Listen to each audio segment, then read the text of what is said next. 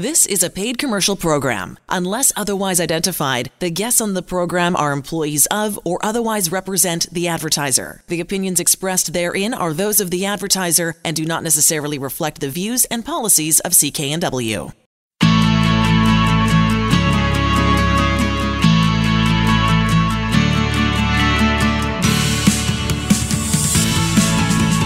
Welcome to Dollars and Cents. I'm Elaine Scollin, along with Blair Manton from Sands & Associates. They're experts in helping you get out of debt. In studio with us is Ashley Garlay, also from Sands & Associates. Ashley's an estate manager, wide range of insolvency administration experience. When meeting with clients for the first time at Sands, she says her goal is to ensure that each person comes away feeling confident, empowered, and knowing much more about how to deal with their financial difficulties than when they first arrived. And Ashley, I can't tell you how much that sounds like everything that Blair and I always talk about. On how to greet people and sort of move them through this sometimes pretty difficult process. So I'm so glad that you could be here today. Yeah, me too. Great. So this segment is client myths and misconceptions. Yeah, so I was chatting with Ashley about coming on the show, and there were two purposes. One is I want our listeners to really understand a little bit more about who would they actually meet with if they were to come into Sands & Associates. And Ashley works primarily out of the Vancouver office, but she also travels and serves our Kelowna office occasionally and other spots as well.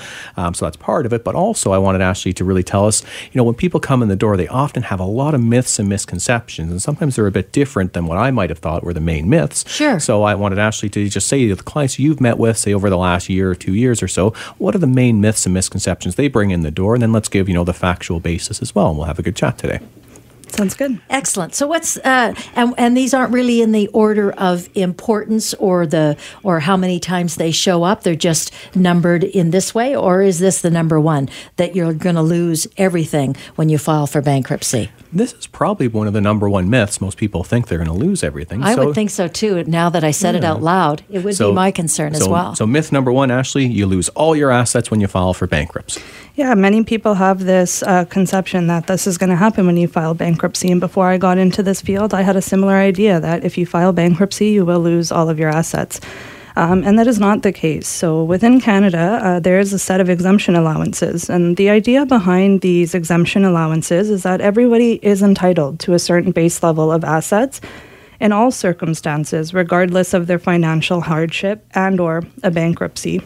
So to me, that almost feels like everyone's allowed to have some dignity, right? There's a certain base level of things that no matter what, not everything can be taken from you. And this was brand new information for me, as it is, I know, for everyone, unless you're familiar with how the process works. But I always thought if you were going into bankruptcy, personal bankruptcy, everything went. Didn't matter what you had. Yeah, and many people think this. And, briefly, some assets that are exempt and you are allowed to keep are, for instance, your household furniture. So no, you're not going to lose everything in your home. Clothing and medical aids up to an unlimited amount. So many people have this idea, I'm going to lose all the clothing off my back. Right. That's not the case either. Other assets that you can keep that many people also are not aware of are, your RRSPs are protected unless you've made contributions within the last 12 months. As well as many people think, if I have a home, I'm going to automatically lose that when I file bankruptcy.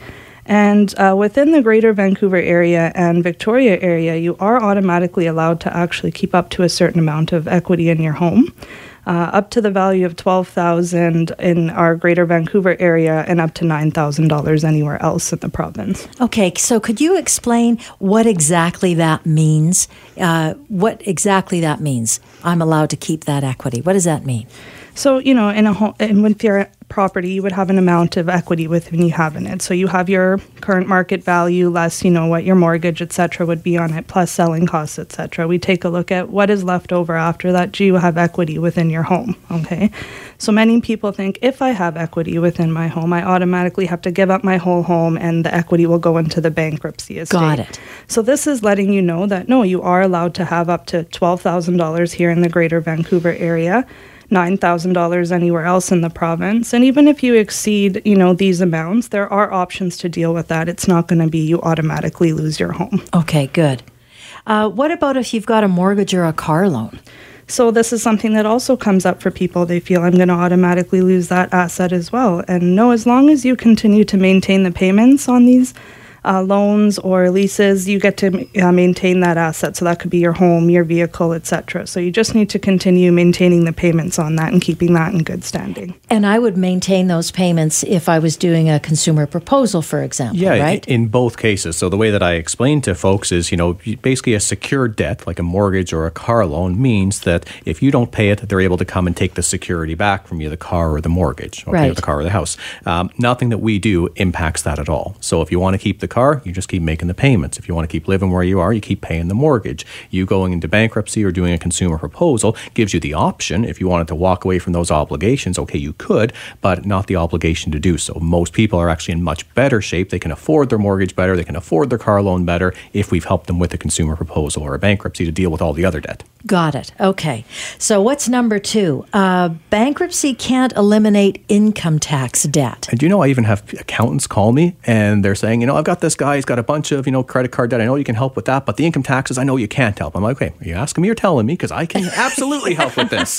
So this is a big misconception here. So Ashley, bankruptcy cannot eliminate it. Yeah, explain that. So just as Blair said, not just amongst the people that we meet in our office, but, amongst other professionals out there. Who should know, right? Who you think you should know. But, we do have this idea that it's our tax debt, so how could we ever include this in one of these options? But in fact, a bankruptcy or a consumer proposal is your only available option to eliminate or reduce these government debts, such as CRA tax debt, student loans if it's been more than 7 years since you were a student, MSP, and even ICBC debts can be dealt with through a licensed insolvency trustee. And the only issue is that student loan piece, right? And as long as you haven't paid on it for what's the period of time? Close. So as long as you haven't been a student for the last 7 years. Okay. So paying on it doesn't really impact too much, but it's when you were last a student, the government wants you to try for, at least a few years, try to earn income, pay it back. And if you go bankrupt or do a consumer proposal and it has not been 7 years since you were last a student,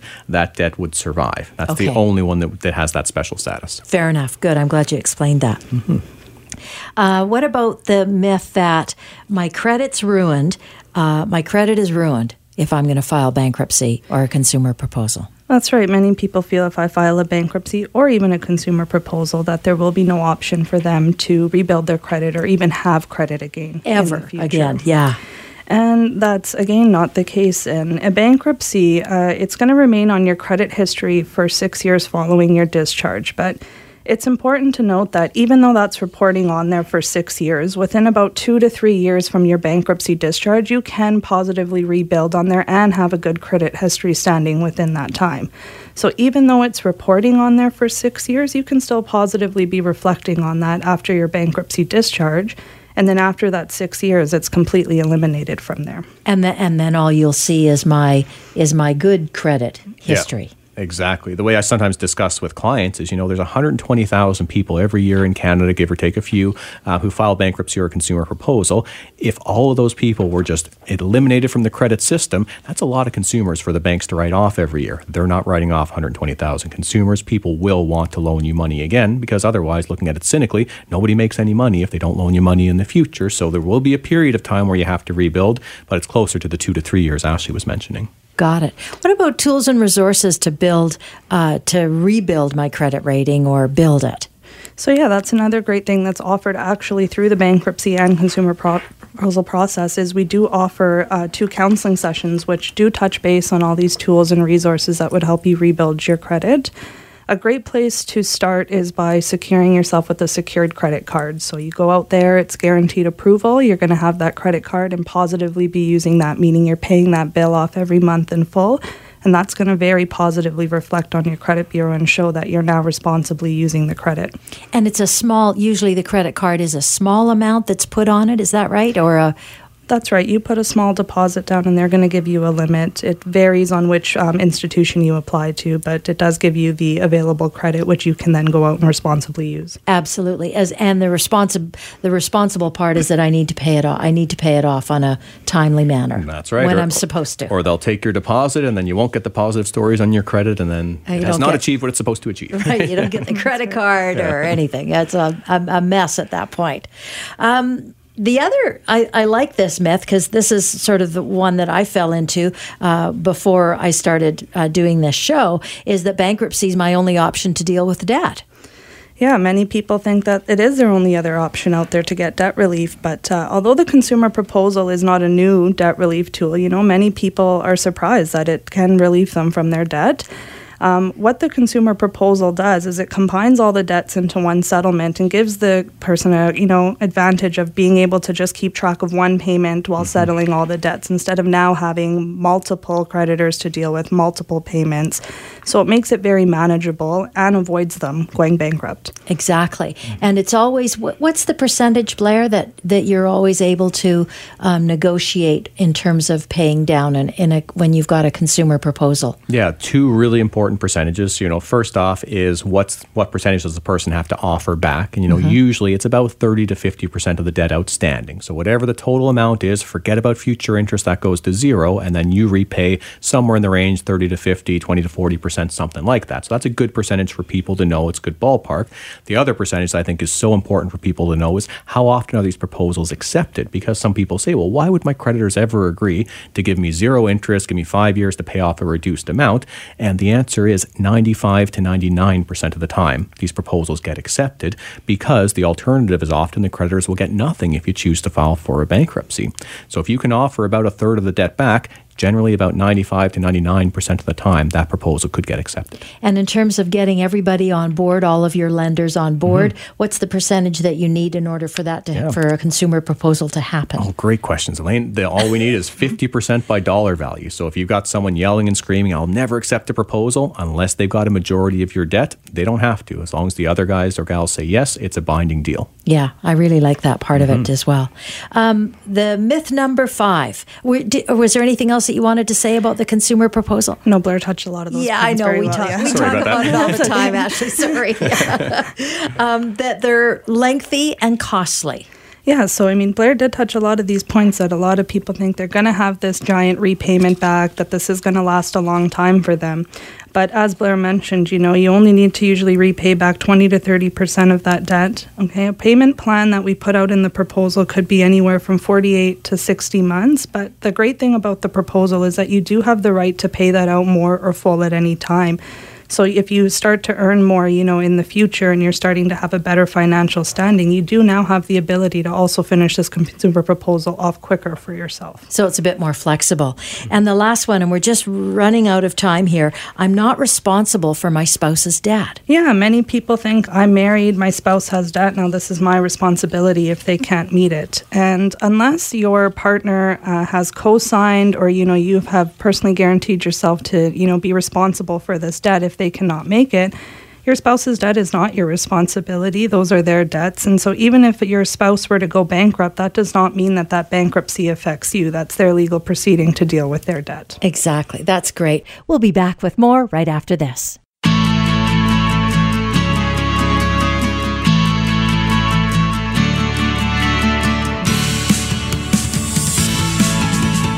Welcome to Dollars and Cents. I'm Elaine Scollin, along with Blair Manton from Sands & Associates. They're experts in helping you get out of debt.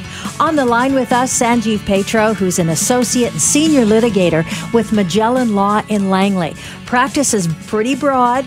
It encompasses a lot of areas like commercial and business litigation, builders' liens, property disputes, estates, trust litigation, variation of trust, and insurance matters. Represents folks small to as well as small to medium-sized businesses in all levels of court in British Columbia. We're so happy you could join us, Sanjeev. Well, thanks for having me on.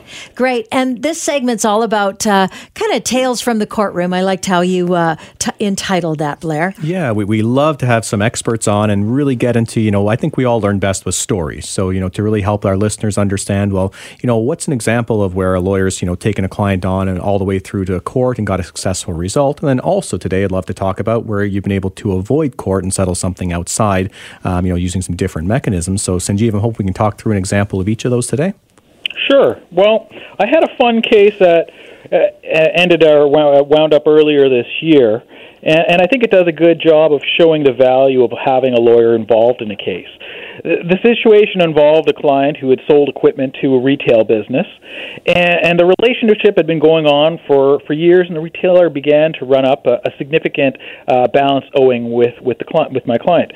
Ultimately, my client decided to cease selling to the retailer because despite all the promises, they could never get caught up.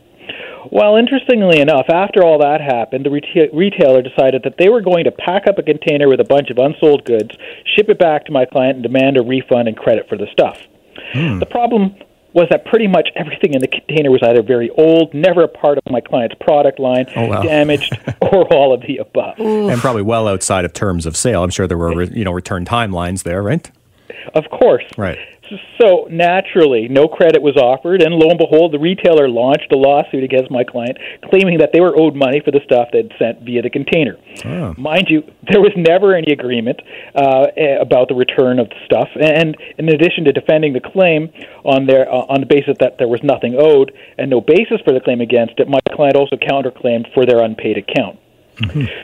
So fast forward from the start of the lawsuit to the time we're in court. We get to court. And Steve, how long was that from when the lawsuit started to while you were in court? Because I think there can be a delay sometimes, right? I think it was about 2 years or so. Wow. They started, I think, in 2016, and we were in court in 2018 in the spring here. Mm-hmm. And there had been a couple of adjournments of the trial for various reasons. It fell on certain religious holidays, and so they sought adjournments to accommodate those their religious practices, which was fine. And so we get to court finally in the spring of this year, and I take the other side's main witness through their accounts, the invoices, and the agreements, and he confirms that the retailer, his company, owed money to my client, that there'd never been any agreement about the return of the stuff they'd sent back to the retainer. And after I got all of this helpful evidence out of the retailer's witness, the judge presiding over the case recommends that maybe the two sides want to talk outside about dealing with the matter before proceeding with the rest of the trial. Mm-hmm. So, mind you, we had a pretty good idea that the retailer had limited means to pay any judgment that we were going to get, even if we were 100% successful on the counterclaim. And recovery would be difficult, and legal expenses of completing the trial would be significant. So we negotiated an agreement. The judge made orders to give effect to the agreement, with the claim being dismissed, and we collecting a bit of money for the client on top of for the client's unpaid account. And now I think if the retailer had sought out legal advice, they would have avoided the costs associated with the whole dispute and saved themselves a whole lot of time, trouble, and grief. In the first place, if they had taken that action. Exactly. On the other hand, my client was able to be well organized and reasonable throughout the process, and he had my help in making sure that happened, and we got the result that we always expected, but we did end up getting. And you know what I like about it, I just want to interrupt for a sec, is the judge. Yeah. And just being, full of common sense and suggested, we don't need to go any further at this moment. Maybe you guys could discuss this outside. I just think that's terrific. I would love to know that goes on more times than not in our system. Well, you do get feedback from judges, and when they do give you feedback, it's wise to at least give it some close consideration. Sure, yeah, give it a shot, right? You know what they're talking about more often than not. Yeah, fair enough. Excellent. Well, that's just a great example, Sanjeev. And I wonder, in limited time that we have here, can we talk about the other situation, where you're able to help somebody settle outside of court, so it didn't have to get to that point of being in front of a judge and the associated legal costs and things like that? Sure. Well, this is a dispute that never ended up or saw the inside of a courtroom. We had a couple of people who were operating a business together. They purchased business premises to operate the business out of. A few years goes by. The business partners decide to separate, but the premises remains co-owned. And then out of the blue, there's an offer to purchase the other side's interest, and then I'm consulted about the matter, and I was able to advise the client about the Partition of Property Act, which provides for essentially forcing the sale of property when ownership is 50-50. And knowing this, we were able to negotiate a really fair deal, which took into account market valuation, where the initial offer was not anywhere close to market, and resolve a whole lot of other issues that sort of remained unresolved from the time these two people had decided to separate their business. And so there was a cost to all of that, but there was no filings in court and all of that other stuff necessary. And I think the other side was well served because they had counsel, a lawyer who was able to provide that other side. That was going to be my other question too. Is it, even when you're negotiating informally, it probably makes sense that it's lawyers talking to lawyers in many cases. Right, and I find that negotiations with lawyers are often smoother because you're not personally invested in the dispute. You just want to get the best result you can for your client, and you're able to explain the situation to the client. And often, frankly, when you're paying for advice, you're more often likely to listen to it. Isn't that the truth? In closing, we've just got just over 2 minutes left. Sanjeev, is there a place or is there a good resource for folks who are just trying to figure out next steps before they come and see you to figure out where, what their course of action might be? Well, frankly, it's a little dangerous for people to try and self-educate too much on the nature of the legal process, and I say that not because I don't think people are smart and capable, and there's a lot of resources there out on the web, but knowing what's important and what's not is often something that comes with time and experience and training. A lot of lawyers will sit down with a person and give them 15 minutes, half an hour of a consultation so that they can the other person can get some ideas about where they're at and what would be required to move things forward, the cost of getting an opinion or handling a problem. So I think that's really the best way of dealing with issues like that. Excellent. Yeah, you can imagine if you got medical issues and you start Googling, you figure out everything is going to have you in the grave pretty quickly. So absolutely, I think that's a perfect parallel to the situation when people find themselves in legal problems. Well, if you want to get a hold of Sanjeev, he's very easy to get a hold of. He's at Magellan Law in Langley. MagellanLaw.ca is the website. And just a little bit about his bio. I think the firm in general, I could say, is pretty, its area of expertise is pretty broad, Sanjeev. Yes, we're a pretty diverse group here. We do a lot of work for small and medium-sized businesses and individuals who are involved in all sorts of transactions and dealings in their life. And sometimes people run into problems or disputes, and either on the claimant side or the defendant side, and that's sometimes when they come and see me. Excellent. You're listening to Dollars and Cents. I'm Elaine Scollin, along with Blair Manton from Sands & Associates, helping you get out of debt. We'll be back with more right after this.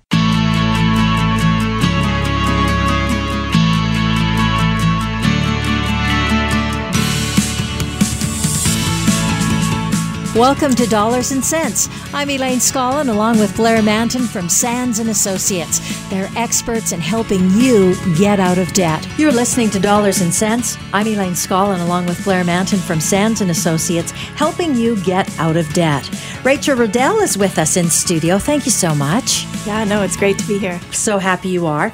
Rachel's an experienced estate manager and insolvency counselor with Sands & Associates.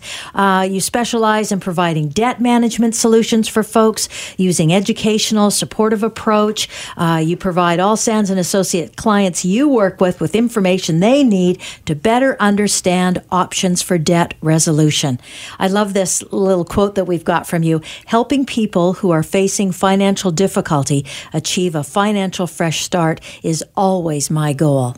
Lovely. Yeah. That's what you like to hear, right? Oh, yeah. That's why we do what we do, right? Right. So we're talking about credit reports, credit rating, credit score, how to establish credit, all those well, I don't want to say complicated, but they do feel a bit complicated sometimes. I mean, I've learned a lot doing this show, and it's still a bit of a mystery to me, the whole credit thing and why it's so important and why it isn't important. Yeah, there's no clients that come to see us who don't ask that question. Usually it's at the first meeting, but it's definitely by the second or the third meeting. Well, what about my credit? How is something going to impact my credit? But sometimes there's a bigger education piece just about, what is a credit rating? What is a credit report? And I think that's a great focus for today's segment. So thank you for joining us, Rachel. We wanted you to give us some background, about how basically credit reports and credit ratings work in Canada. And starting at the basics, who are the credit bureaus in Canada and how do they get their information? Yeah, so this is a really common question that I get asked. The two major credit bureaus in Canada are Equifax and TransUnion. What they do is they collect, store, and share information about consumers' financial affairs.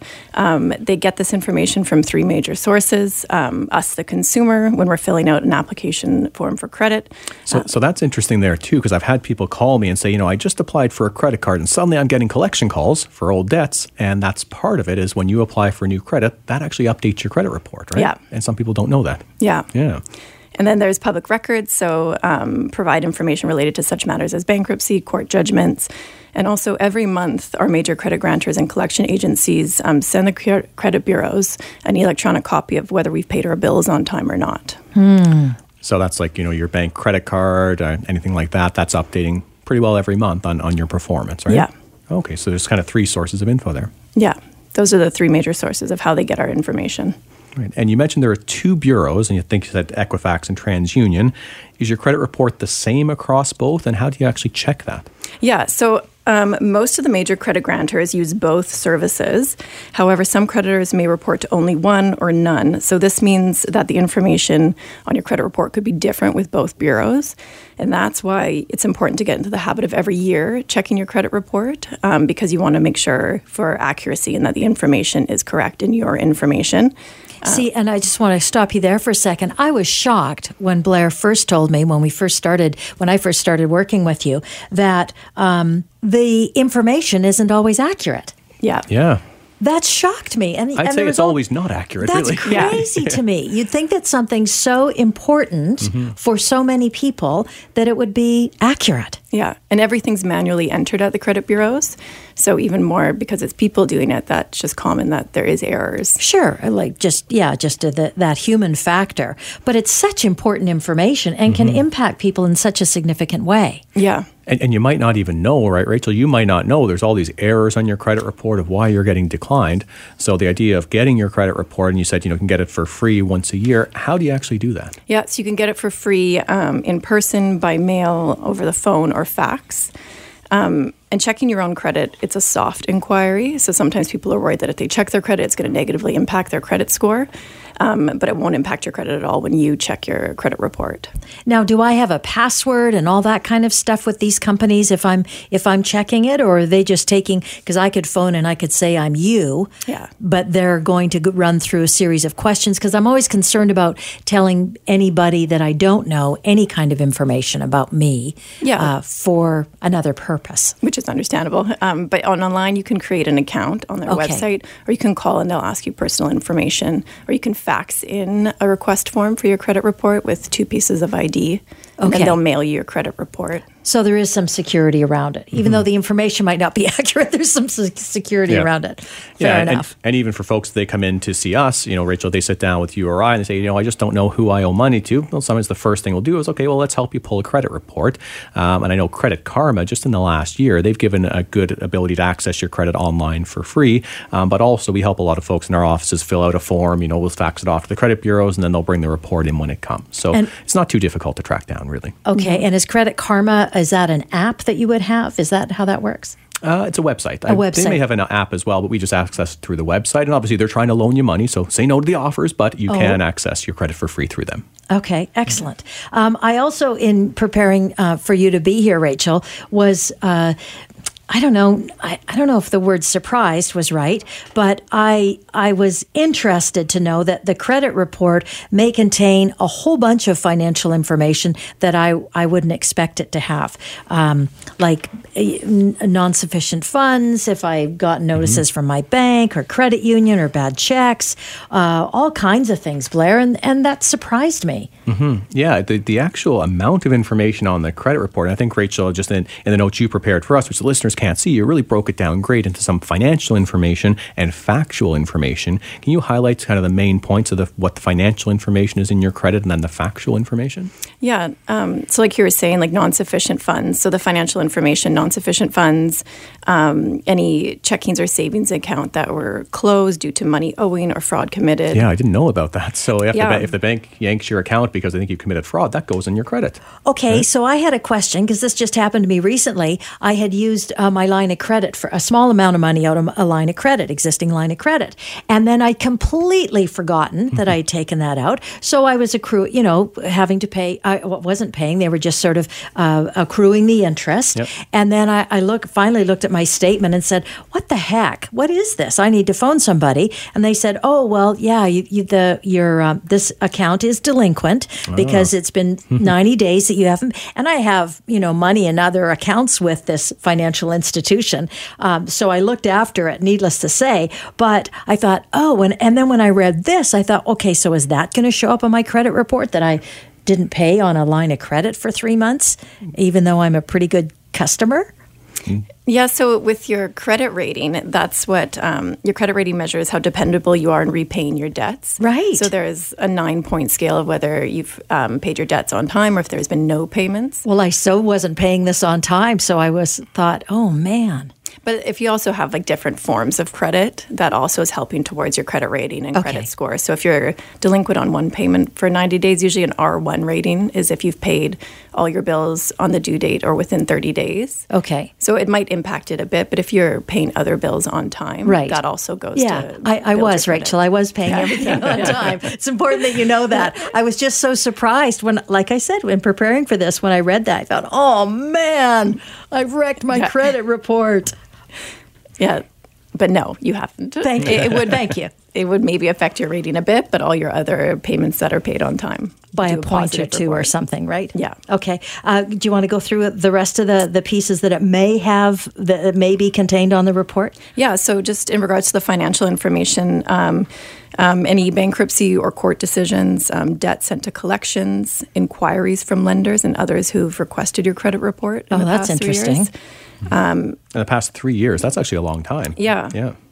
Any remarks including consumer statements, fraud alerts, identity verification alerts. Okay, and then the actual factual information, the stuff that's important, so could we say that that's important for the credit report to have, the more important stuff? All of it's fairly important, but yeah, you want it all to be accurate. I think that's the end. At the end of the day, it's basically your record of your financial life, so both the factual and the financial should be accurate. And yeah, Rachel, what kind of factual stuff?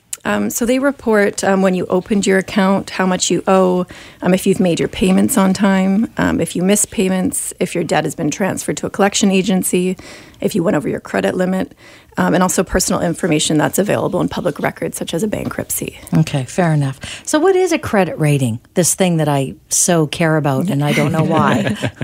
So your credit rating is a measure of how dependable you are in repaying your debts. So like I said earlier, every month the credit bureaus your creditors or collection agencies send the credit bureaus an electronic copy of whether you've paid your bills on time or not.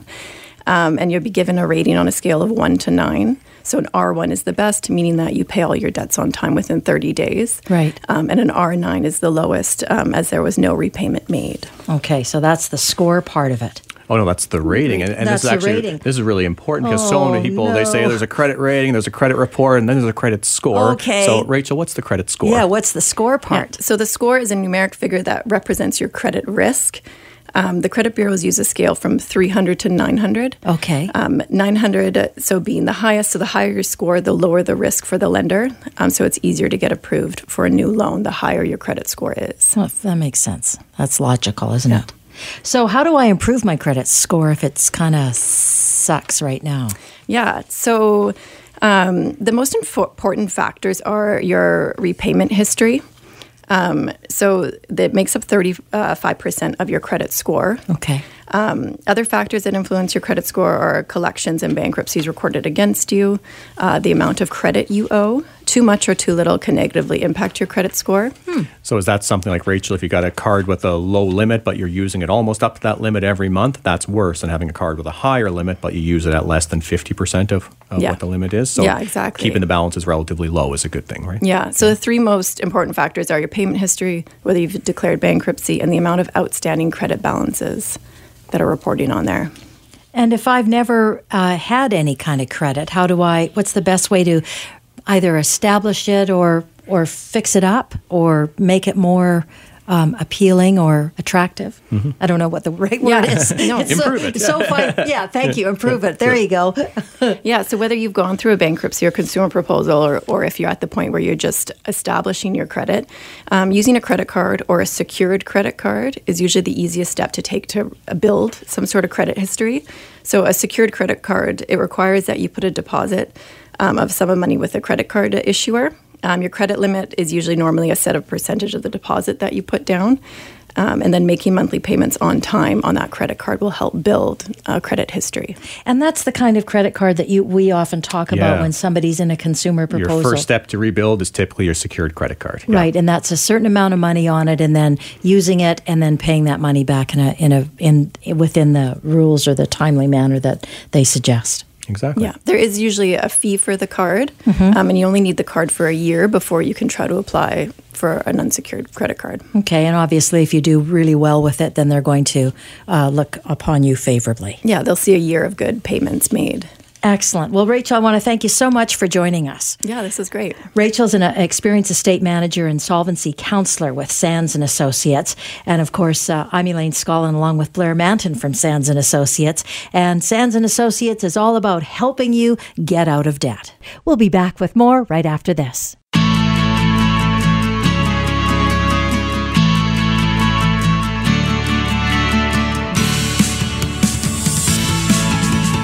Welcome to Dollars and Cents. I'm Elaine Scollin along with Blair Manton from Sands & Associates. They're experts in helping you get out of debt. On the line with us is Bethany Can. She's a qualified insolvency counselor with over 5 years of experience working in the personal debt help industry. Bethany works with Sands & Associates primarily in the Abbotsford and Langley offices for the one-to-one financial counseling sessions. Now, we know a little bit about Bethany. We know that she feels it's pretty important to provide help without judgment. Boy, is that ever true. And says through financial counseling, clients begin to feel empowered with knowledge of money management and, most importantly, hopeful about the future. Bethany's number one piece of advice for people seeking help with their debts is, in order to achieve your goals, let go, don't dwell on the past. Let us help you focus on your future and get you where you want to be. Having said that, I think that's awesome, Bethany. Looking forward, so important because, boy, having debt can be just so debilitating for folks. Mm-hmm. And then thinking about it from the place of once you learn those important lessons, which I think this is where you come in this process, to help people make better decisions or better choices when they come up again. So I think that's great advice. Now, so let's start talking about the counseling sessions that Sands & Associates offer. And are they mandatory for clients coming in the door? Yes. In a bankruptcy and a consumer proposal process, it is required by the superintendent to attend the two counseling sessions. Now, that must be, I was going to say that besides it being mandatory, I can't imagine going through this process without having some kind of counseling to back it up. Yeah, I think it's really helpful for people. The objective of the counseling sessions is to help with the overall financial rehabilitation. Hopefully we are helping people with the skills they need to ideally make a bankruptcy or a proposal a one-time occurrence in their lives. And we want them, like you said before, to feel hopeful about their future. Now, I bet that's not the case when they walk in your door. Right.